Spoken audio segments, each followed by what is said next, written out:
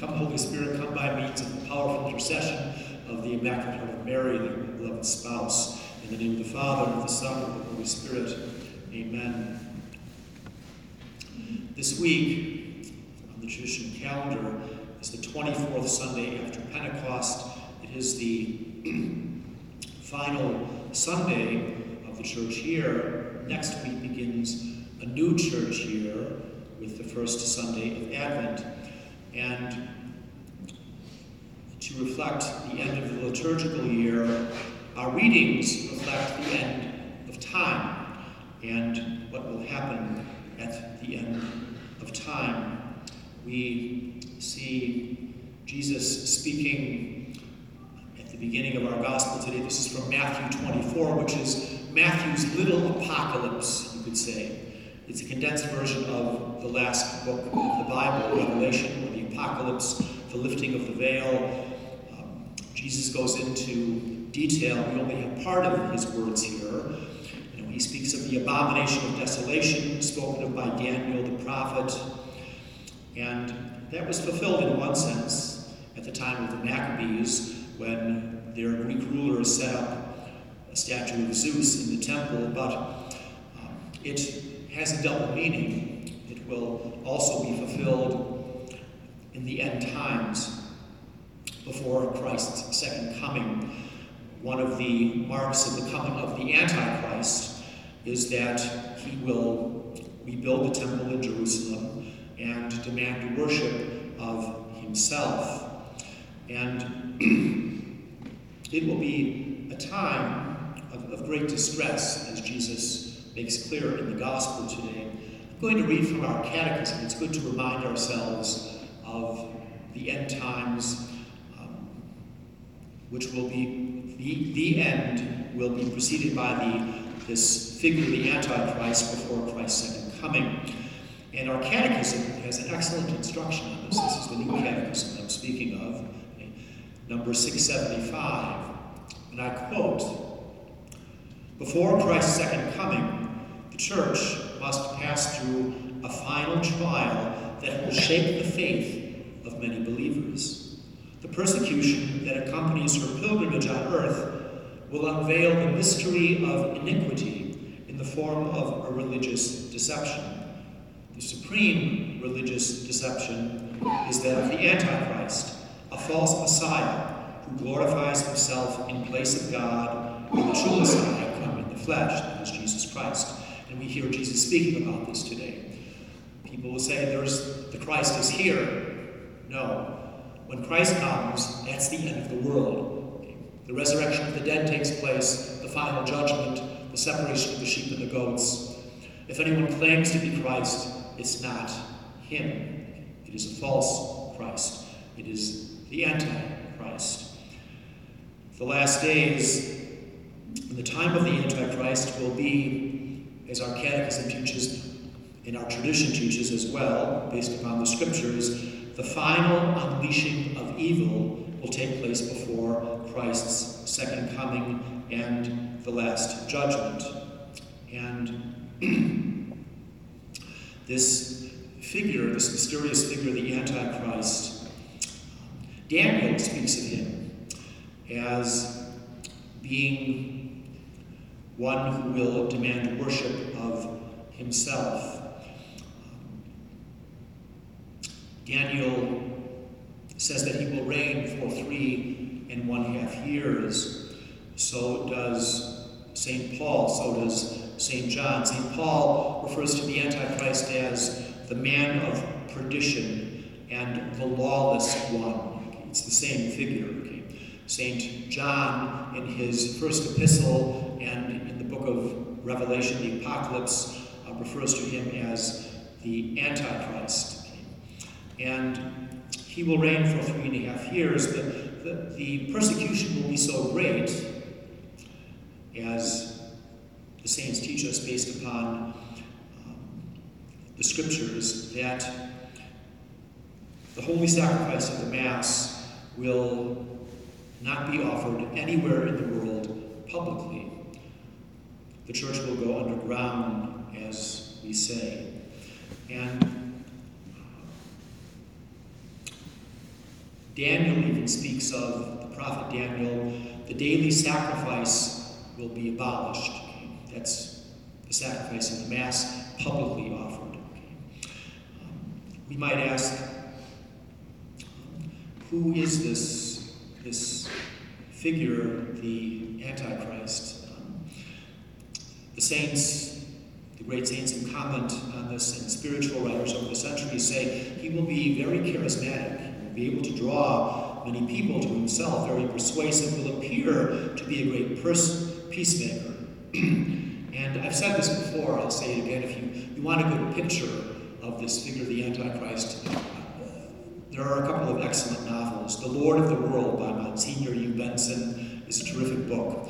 In fact, Pope Benedict XVI, when he was Cardinal Ratzinger, recommended the book, saying it's very timely.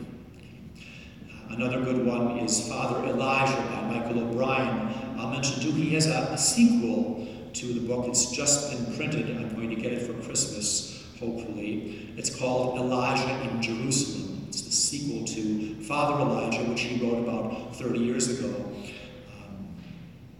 Anyway, this charismatic figure of the Antichrist, that is how he's painted in the literature and in the writings of the saints who warn us. Okay?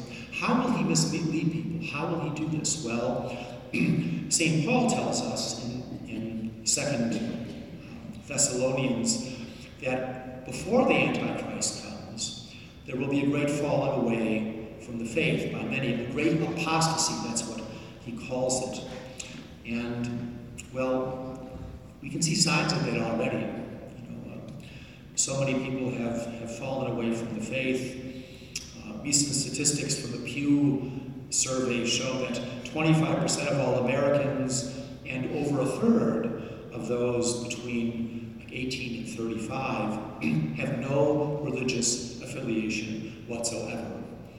In Europe, I think we can say the situation is as bad or worse than here in the United States. And Jesus, not in the section we read from today, but in that same Gospel of Matthew, chapter 24, Jesus speaks of how prior to the Antichrist, there will be signs. There will be famines, there will be earthquakes, an increase of these, and an increase in evildoing. He speaks today, Jesus, of false Messiah, false prophets will arise, perform wonders great, so as even to deceive the elect, if possible. But Jesus assures us, he who perseveres to the end will be saved. And the Antichrist's reign will come to an end, and there will be a short time before Christ's second coming, just a matter of days, or a month or so, before Christ comes and the end of the world takes place, to give people one last opportunity to repent and to accept him as their Lord, their King, and their Savior. And that second coming of Christ is referred to in our gospel today. Jesus will come not in humility to be judged as he did the first time, but he will come in glory to judge the living and the dead, as we profess in our creed. And at that time, when he comes again, it's the end of the world, the end of time. And he comes in glory, the last trumpet will sound, every eye will see him, as we're told, and the last judgment takes place in the valley of Jehoshaphat.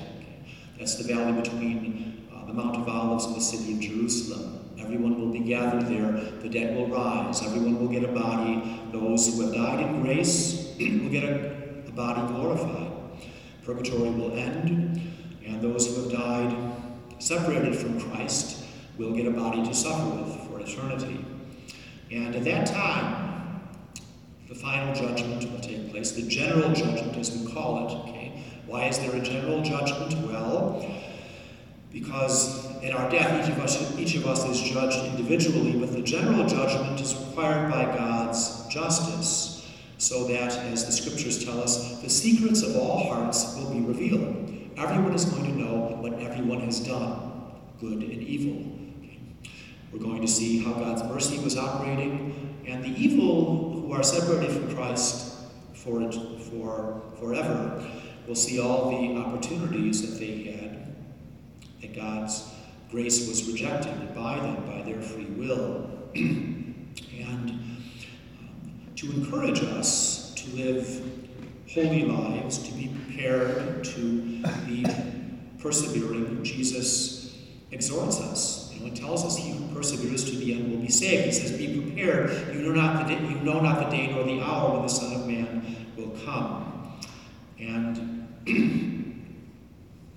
we really prepare ourselves by leading good, holy lives, okay? By our daily prayer, by our periodic confession of our sins, by our reception of the Holy Eucharist.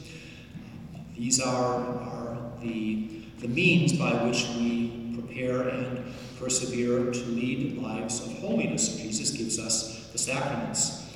And if we are prepared, well, then we must not fear or become overly anxious when we see terrible things happening. And just as a consolation in these troubled times, you could say, okay, because we see society falling apart, and especially the attack on marriage is really the sign. Marriage between one man and one woman. This is the fundamental cell of society. I've made a couple of retreats at the Clear Creek Monastery. They're a traditional monastery in Oklahoma. Father Reese and I actually made 2 retreats there. And the abbot, Philip Anderson, I received a letter that he sent out a few months back. He said something I hadn't seen before. I want to share it with everyone here. It was a communication that was handed on to him from Cardinal Caffarra. Cardinal Caffarra, who is the Archbishop of Bologna in Italy. Actually, he was one of Father Reese's professors in the seminary when Father Reese studied in Rome. Cardinal Caffarra received, before she died, a letter from Sister Lucia, the last Fatima seer. And in 2008, Cardinal Caffarra circulated this letter to some people. Abbot Anderson was one of them. And Sister Lucia offered, you could say, another key to understanding the world in our situation, which I think is much more meaningful now that our Supreme Court has proclaimed this fiction of marriage between 2 people. This is what Sister Lucia wrote to Cardinal Caffarra. He was Archbishop. He was a cardinal back then. He's now a cardinal. I quote, "The final battle between the Lord and the reign of Satan will be about marriage and the family. Don't be afraid, because anyone who works for the sanctity of marriage and the family will always be fought and opposed in every way, because this is the decisive issue. However, Our Lady has already crushed his head." If we persevere in prayer, in penance, love of Christ, loving others, receive the Eucharist, we have no fear. We know that we will be numbered at his right hand when he comes again in glory as our Lord and King and Judge. And we can look forward to him speaking to us those beautiful words which we all hope to hear. "Come, blessed of my Father, and enter the kingdom of heaven prepared for you from the foundation of the world. In the name of the Father, and of the Son, and of the Holy Spirit.